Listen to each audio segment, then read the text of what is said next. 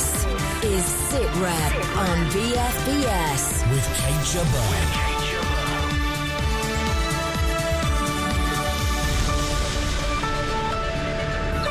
Is Islamic State in striking distance of Baghdad? New urban warfare means more people killed. That is increasingly where conflict's taking place, and so the risk of collateral damage, civilian casualties increases. NATO Chiefs of Staff list new security challenges, and is the US Air Force working up a space war?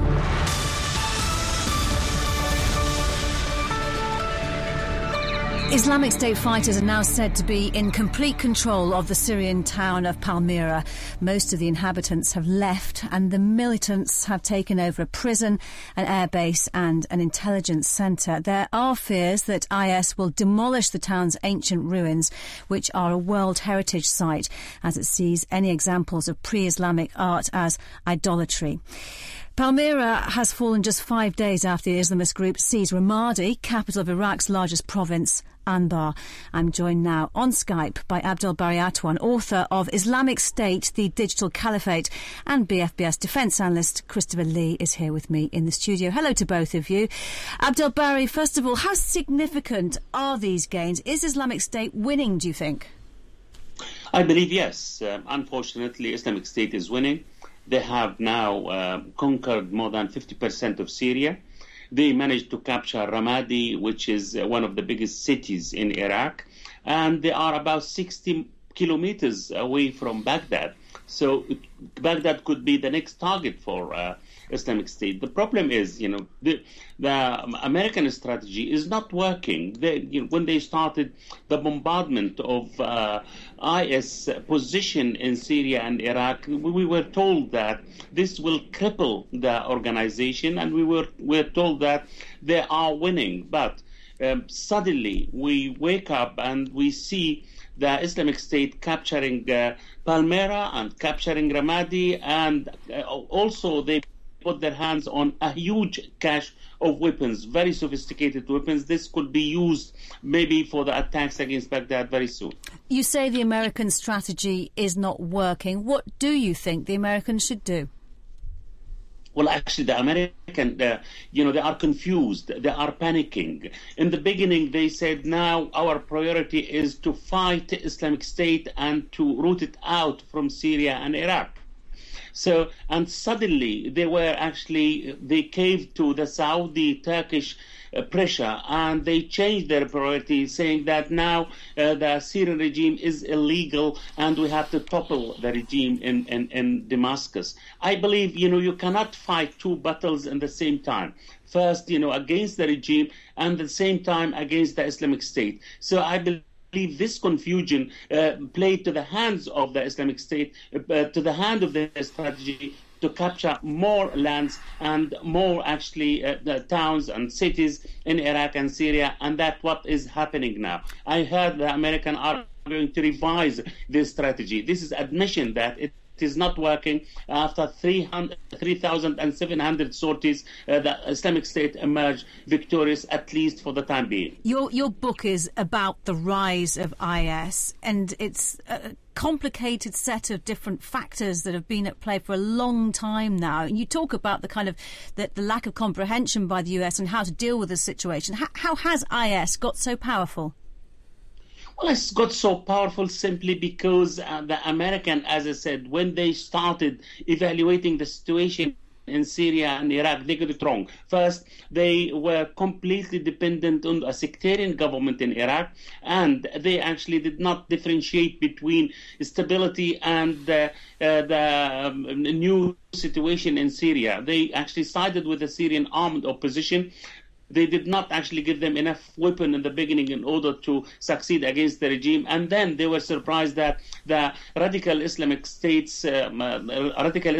got the upper hands, and they captured Raqqa and Mosul in last summer. So this is the problem. And also that when I say they did not understand the real structure of the Islamic State, I meant, they thought that those people are uneducated, they are radicals, but they never actually reached the conclusion which I reached in my book. There are actually the hardcore of this Islamic State, the ex-officers of Saddam Hussein, Republican Guards and army and security forces. They are not amateurish. They are not actually with just long beard and very, very dirty clothes. No, they have very, very strategic brains on their ranks, and that's why they are winning, because they underestimated the American and the Arab allies underestimated the strength of those people. Christopher Lee.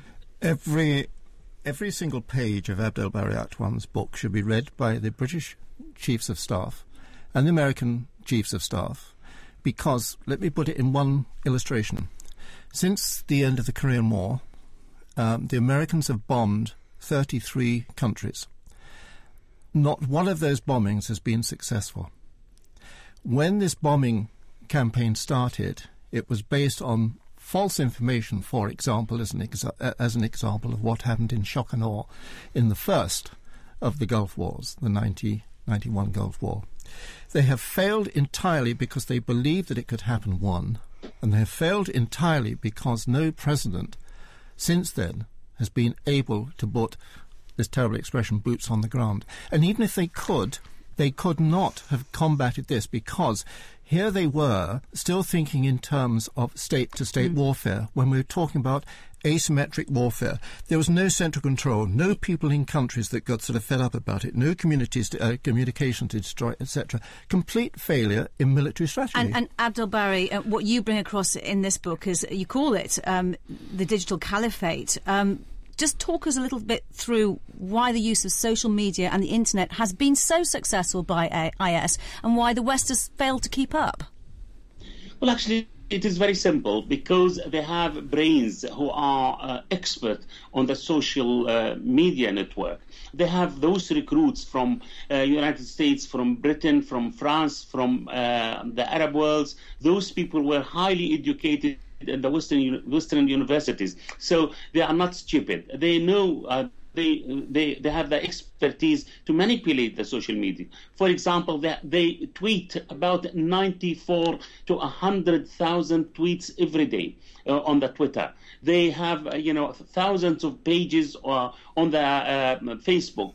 They have their own media arms, which is Al Hayat. They produce a very, very sophisticated documentaries. So this kind of experience, actually, you cannot match it when it comes to the Western world or the Arab worlds or Arab countries who are fighting the Islamic State. So this expertise managed to make them very free from any pressure. For example, Al-Qaeda used to be dependent fully in Al Jazeera to send their videotapes in order to pass its message to their audience, their supporters. But when it comes to the Islamic State, they don't need Al Jazeera, they don't need CNN, they don't need Western mainstream media. They have their own media, and they are very successful. And you mentioned earlier that you think the next target might be Baghdad. How successful do you think they might be, and what do you think the consequences will be if that should happen? Well, actually, the most important thing here, we cannot predict the next move of the Islamic State. They are very intelligent, very clever, and they actually plan their attacks very, very well. So nobody expects them, for example, to attack Palmyra, simply because all the eyes were on the Jordanian-Iraqi border or the Saudi Iraqi border. So suddenly they managed to capture Palmyra, and suddenly they managed to capture Ramadi and the whole of Ramadi, the whole of Anbar province. So maybe the next target, this is my prediction, the next target could be Baghdad. They are very close to Baghdad, so I'm not surprised if they are not actually kicked out of Ramadi very soon. I expect them to move toward Baghdad. Abdel Bari, you visited Osama bin Laden before he was killed. What do you think he'd be saying and doing about the situation with IS at the moment if he were alive? I think he would be extremely jealous. I met him. I spent 3 days with him in his caves in Tora Bora. I think he would be extremely jealous. Those people actually outfoxed him. The Islamic State managed to achieve what he failed to achieve. They have a land which is equal to the size of Britain. They have actually a real state, they have their own flag They have their own army, security forces, cabinet. They impose taxes, collect taxes. They have custom service. So, Osama bin Laden never did that. Osama bin Laden used to adopt the strategy of hit and run. And he was full of revenge when it comes and hatred toward the American. Those people maybe cooler, more disciplined, and they know what they want. They want to establish a state. And they did. Now they have a state on partly in Iraq and the other part in Syria. So Osama bin Laden did not achieve anything. He wasn't self-sufficient when it comes to money or when it comes to weapon like the Islamic State. They are very, very rich organization, maybe the richest terrorist organization in history. Christopher.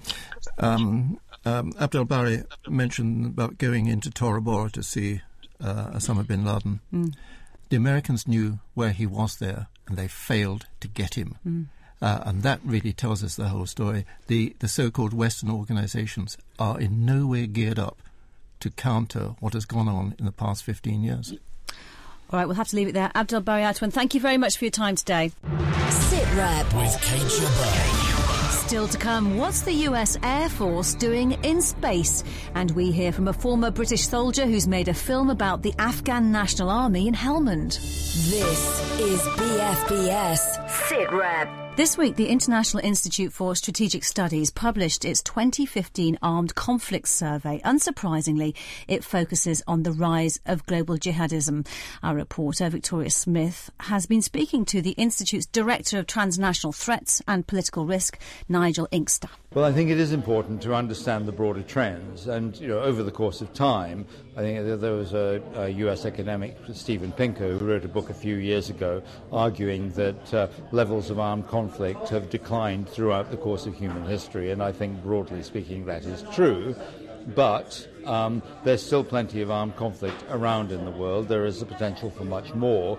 And I think it is important to understand what are the drivers, what are the causes, and what are the implications of the armed conflict that we have. We said in this report that the number of conflicts is down, but the number of casualties is up. Why is that? Well, the honest answer is we don't know for certain, but I think this has a lot to do with the fact that nowadays people are much more concentrated in cities, urban areas. That is increasingly where conflict's taking place. And so the risk of collateral damage, civilian casualties increases. We also have the increasing lethality of weaponry. We also need to think about other forms of conflict that may not manifest themselves in terms of deaths, injuries, displacement, but represent a kind of ongoing conflict and contestation, so to speak, just below the radar screen. And we see this particularly in the cyber domain. And it's not just a survey about armed conflict per se, but about human displacement as well. And I think you mentioned that 50 million people more than 50 million people were affected in 2013 by some form of violence. No, well, I mean, the World Bank has said that overall in the world there are about 1.5 billion people that are affected by some sort of violence or instability. Now, that is about a fifth of humanity, in other words, quite a lot. When it comes to displacement, it was established in 2013 that the figure of displaced persons, whether refugees or, as is more commonly the case, internally displaced person, reached the figure of 50 million for the first time since the end of World War II. So what we're seeing is an inexorable increase in the number of displaced people around the world. That was Nigel Inkster there from the IISS. Christopher, the rise of IS is causing a huge humanitarian crisis, and one aspect, which is the displacement and migration that we're seeing in the Mediterranean. What progress has been made by the international community this week on trying to resolve that issue? Basically, there is an idea that you can put in a force which has a humanitarian aspect of it, and that you pull people out of the water or out of vessels. And that there is a basic idea that you go in and, say, zap the vessels that are bringing them across. But there's a lot of objections to it in two ways. But one is, what do you do with the influx of migrants when they get into largely Italy, but also into France and Germany? And the French, for example, have taken this past 9 months 70,000 extra people, and they say this is very difficult. But the other part of it is very important, and that is what they're doing the way to stop the people who are leaving Ethiopia, they're leaving Jordan, Syria, West Africa, and travelling to Libya as only one place. Is that the way of stopping them coming, by saying, oh, by the way, there won't be any boats there, so there's no point in coming? We've just got to make the whole world a better place, really, haven't you? Yeah, you've got to go out and play whichever god you want to play and say, right, we'll fix this. There is another aspect of it, and this is what is happening, and it will be happening next month in Italy. There's a group meeting which will say, well, supposing this fails, now what you do? Can you go after the people that are organising this? Can you say that there is another thing militarily and politically you can do? And the answer is probably not, other than degrade the system that organises, that brings people as far as, say, Libya, and say, right, we'll knock those out, because that's exactly what happened. It wasn't such a big task off the coast of Somalia. You went after the pirates, but most importantly, you moved into the Gulf and you took out the people that were financing the whole deal. And that's what they've got to start looking for, because the so-called people that are bringing them across in boats, they're only sort of middlemen. Well, they're not even middlemen. They're sort of they're the farmers. Of course, NATO defence chiefs are meeting today. Presumably, this will be on their agenda. It is on their agenda, but more importantly, this is the second day of the meeting, 173rd, I think, meeting since NATO was formed in April 1949, of the chiefs of the defence staff. These are the guys that actually have to say, we have got what our countries want to do in foreign policy. This is what we need to do it, and are we actually capable of doing it? And today there is something called the military strategy plan. And this is all aimed at a summit meeting, a NATO summit meeting, next year, 2016, in Warsaw. Mm-hmm. Now, you imagine you may be Putin, sitting in Moscow, and said, these guys are meeting where? Warsaw? That was mine, or is mine.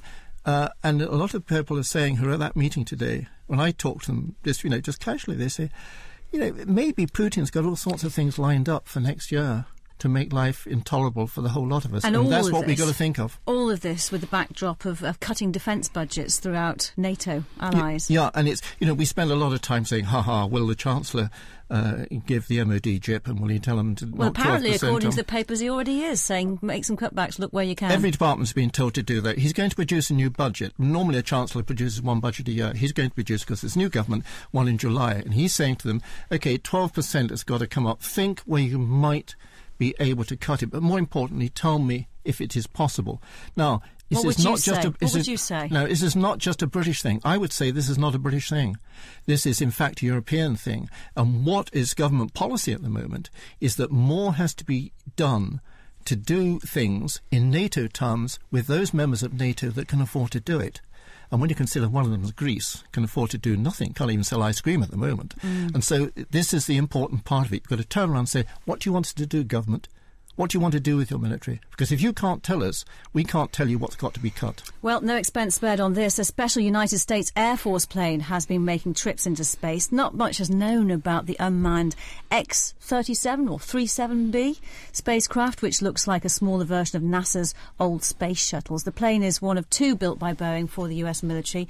There's been a lot of speculation in the American media about what it could be doing. Kenneth Chang has been following the story for the New York Times and joins us now. Hello, Kenneth. So is it the 37 or the 37B? I call it a 37B. Ah, OK. And a plane or a spacecraft? I call it a space plane. OK. So what about what it's doing? You say tomato, I say tomato. Right. So all we really know is that it launched to orbit yesterday. It's the fourth trip to orbit. The last time it went up, it was up there for almost 2 years. And, of course, no one quite knows what it was doing the whole time. This time, again, we don't know exactly what it's doing. But they've actually talked about a few things, a couple experiments that we know that are up there. So one is that they're doing an advanced version of this electric thruster that now move satellites or keep it in position. And the military needs really powerful ones because they have big surveillance satellites. So that's one thing we know that's being tested up there. And then we also know that NASA has a small experiment in the cargo bay of the spacecraft. Christopher, if this is US Air Force, it's military, and doesn't Outer Space Treaty ban the use of military stuff in space like this? If you go back to the late 1960s, when people were thinking about treaties to sort of demilitarize space, everything from fractional orbital bombardment of nuclear weapons to putting nuclear weapons, and then later on under, I suppose, President Reagan's ambitions for a strategic defence initiative, the so-called Star Wars, people looked at space and say, well, that's what it's going to be. What some people are saying about this particular craft and the others and the future experiments, which are all very similar, is you put it up there for 2 years and you test all sorts of things. You test, for example, whether the shielding's right, how long it can survive heat, what about communications, what about the sort of conditions on board, etc., etc. But then you have to ask the big question, what do you do with it when you've done all these tests? Not do you just junk it. What do you do with such a craft? And this is when you get into the position of where Reagan and co were in 1983 and start thinking about the future use of space as either a defence system, which would take out, for example, or monitor Russian intercontinental ballistic missile systems, which are much easier to take out on their launch rather than once they get into space, etc. It's the advanced planning for what you do when you know that you can keep it up there for a couple of years. Kenneth Chang, I presume you might be putting in a few phone calls on your side of the pond about this. What kind of response are you getting from the people who know? Well, the people who know don't talk to me, of course. And okay, go on. What have you been able to glean? So when we first went up in 2010, my colleague Bill Broad was making phone calls to people, and the Pentagon categorically denied that there was any offensive plans for this spacecraft. And the speculation is that perhaps they're testing new surveillance technology, and also that perhaps by it being reusable, they could just land it, put a new piece of hardware in there, and launch it again as needed, instead of having to build a brand new satellite from scratch and launch it, which can take years. All right, we'll leave it there for now, and we'll keep watching this space, as it were. Kenneth Chang from the New York Times, thank you for joining us today. A new film giving a unique insight into the Afghan army in Helmand has been shown in Britain for the first time this week. Tell Spring Not to Come This Year was co-produced by a former British soldier. It follows the progress of a group of ANA warriors when they took sole control of combat operations from the British. James Hurst has been talking to the filmmakers. The film follows the 3rd Battalion of the 3rd Brigade of the Afghan National Army, who are based in just around Goresh.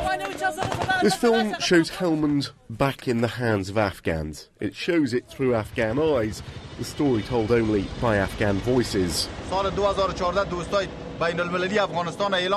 central locations, including Sangin and Yakhchal, will be familiar to many who served in the province. But Michael McAvoy, who produced this film after deploying in 2012, wanted to show something deeper.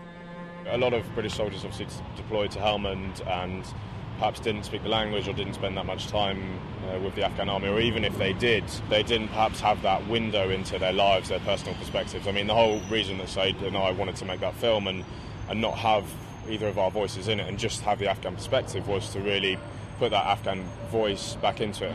Mike approached me and said, look, I have this interesting concept. Would you like to make this film? And we didn't know each other before then. And as soon as he told me the idea, of course, I understood that this was a very unique perspective very few people could see and no one had ever seen before in a film. Experienced documentary maker Saeed Taji Faruqi joined forces with Michael on repeated trips to Helmand. We filmed over the period of about a year. So roughly October to October 2013, 2014. And the idea was really to time it with the end of the NATO mission. We got very lucky in that almost the last day of filming was actually when NATO officially handed Bastion over to the Afghan army. So the idea was we would see exactly what was going to happen next. That was always the purpose of the film.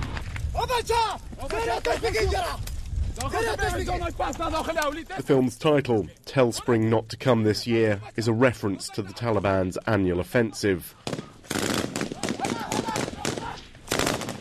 And it graphically depicts some fierce fighting as the Afghans battle to evacuate those who are badly injured.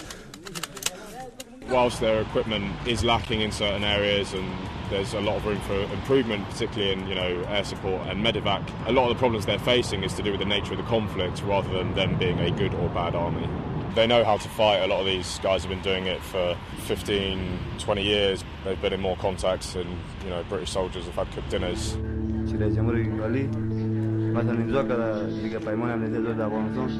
As the film comes to a close, it reveals disappointment, even a sense of abandonment from some Afghan soldiers, with NATO troops all but gone.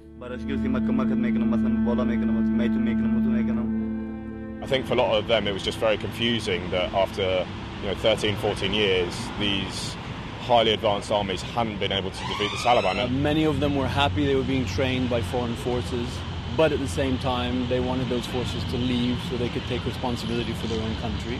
And that's one of the things we wanted to show in the film, is it's not a simple, I support the Americans, I don't. I like the British soldiers, I don't like them. The story is much more complicated. I hope that the film provides that perspective into, how did they perceive us, and, hopefully that will give us lessons in the future for how to deal with these sort of conflicts. Tell Spring Not to Come this year has already won awards on the International Film Festival circuit, and after its premiere at London's Frontline Club this week, it will next be shown at the Sheffield Documentary Festival next month. James Hurst reporting, and you may have heard Christopher Lee just speaking a little bit prematurely there before the end of that report. Let's talk about Spend my life speaking prematurely in this place, I tell you. Here's your moment. Christopher, what else is around this week? We're talking about North Korea, because it's stopped Ban Ki-moon visiting. North Korea, which everybody says, well, the guy that runs it is a basket case, but it's fascinating for a basket case. He's always being reported. Now, Ban Ki-moon, who is the United Nations Secretary General, and a very important guy in terms of bringing people together when there's a misunderstanding, he was supposed to be just about to visit. And Kim Jong-un, the leader of North Korea, said, you can't come in. Now, that is a basket case, no. That is somebody who's got a purpose, because the next day he says, well, by the way, we're developing a new nuclear weapon, and we can probably provide a missile that it can carry. In other words, you can miniaturize the whole thing down. Now, there are people sitting in. Do we believe him, though? Well, I'm just going to say there are people. Apparently, the pictures that were published demonstrating him pointing out to sea at something of this ilk were doctored anyway. Well, not only doctored, it was one of ours being test fired as well. You see? Yeah, I mean that is the craziness about it. But there's a whole desk, for example, in the CIA, in the NSA, in the Defence Intelligence Agency in the United Kingdom, etc., who do nothing else but watch the man with the haircut. It's called the Haircut File, doing exactly that. Let's watch it. Let's talk about other files, Osama bin Laden files, because the actual, some of the documentation that's been found in the compound where he was killed has been released. What we found from his bookshelf, apparently. Well, there's quite a lot on Pearl Harbor. Which is interesting because he wants to see how the Americans reacted, and also the theories of how the attack was launched. So he's thinking there's apparently he had application forms for would-be jihadists as well. Well, yes, it was sort of something which human resources, we've got a lot to learn from this. What sort of person do you sort of recruit? Make sure that you're not recruiting somebody and how far are you prepared to go? Well, you don't take on somebody who's a bit of an orange. In other words, somebody who's been put in there to spy on you. I like the one where he had profiles of bishops in the Church of England. Right. Now, why would he do that? Perhaps he's fascinated by the chaos of the Church of England in all its debates lately about women, priests, etc. And also, what he didn't have, which I thought was even more interesting, he didn't have anything about priests and cardinals in the Church of Rome, which have caused far more anxieties. Why do you think that might be? Well, obviously, he sees the Anglican Church as the homespun theory of colonialism, which is what he's been saying for a long time anyway. And there is Christopher Lee's homespun theory of the week. No, I'm a Catholic. That's all we have time for this week. My thanks to all of our contributors and to you for listening. Do keep your comments coming in on Twitter. We are at BFBS SitRep. Join us again next week. But from me, Kate Jabot, thanks for listening again. Bye for now.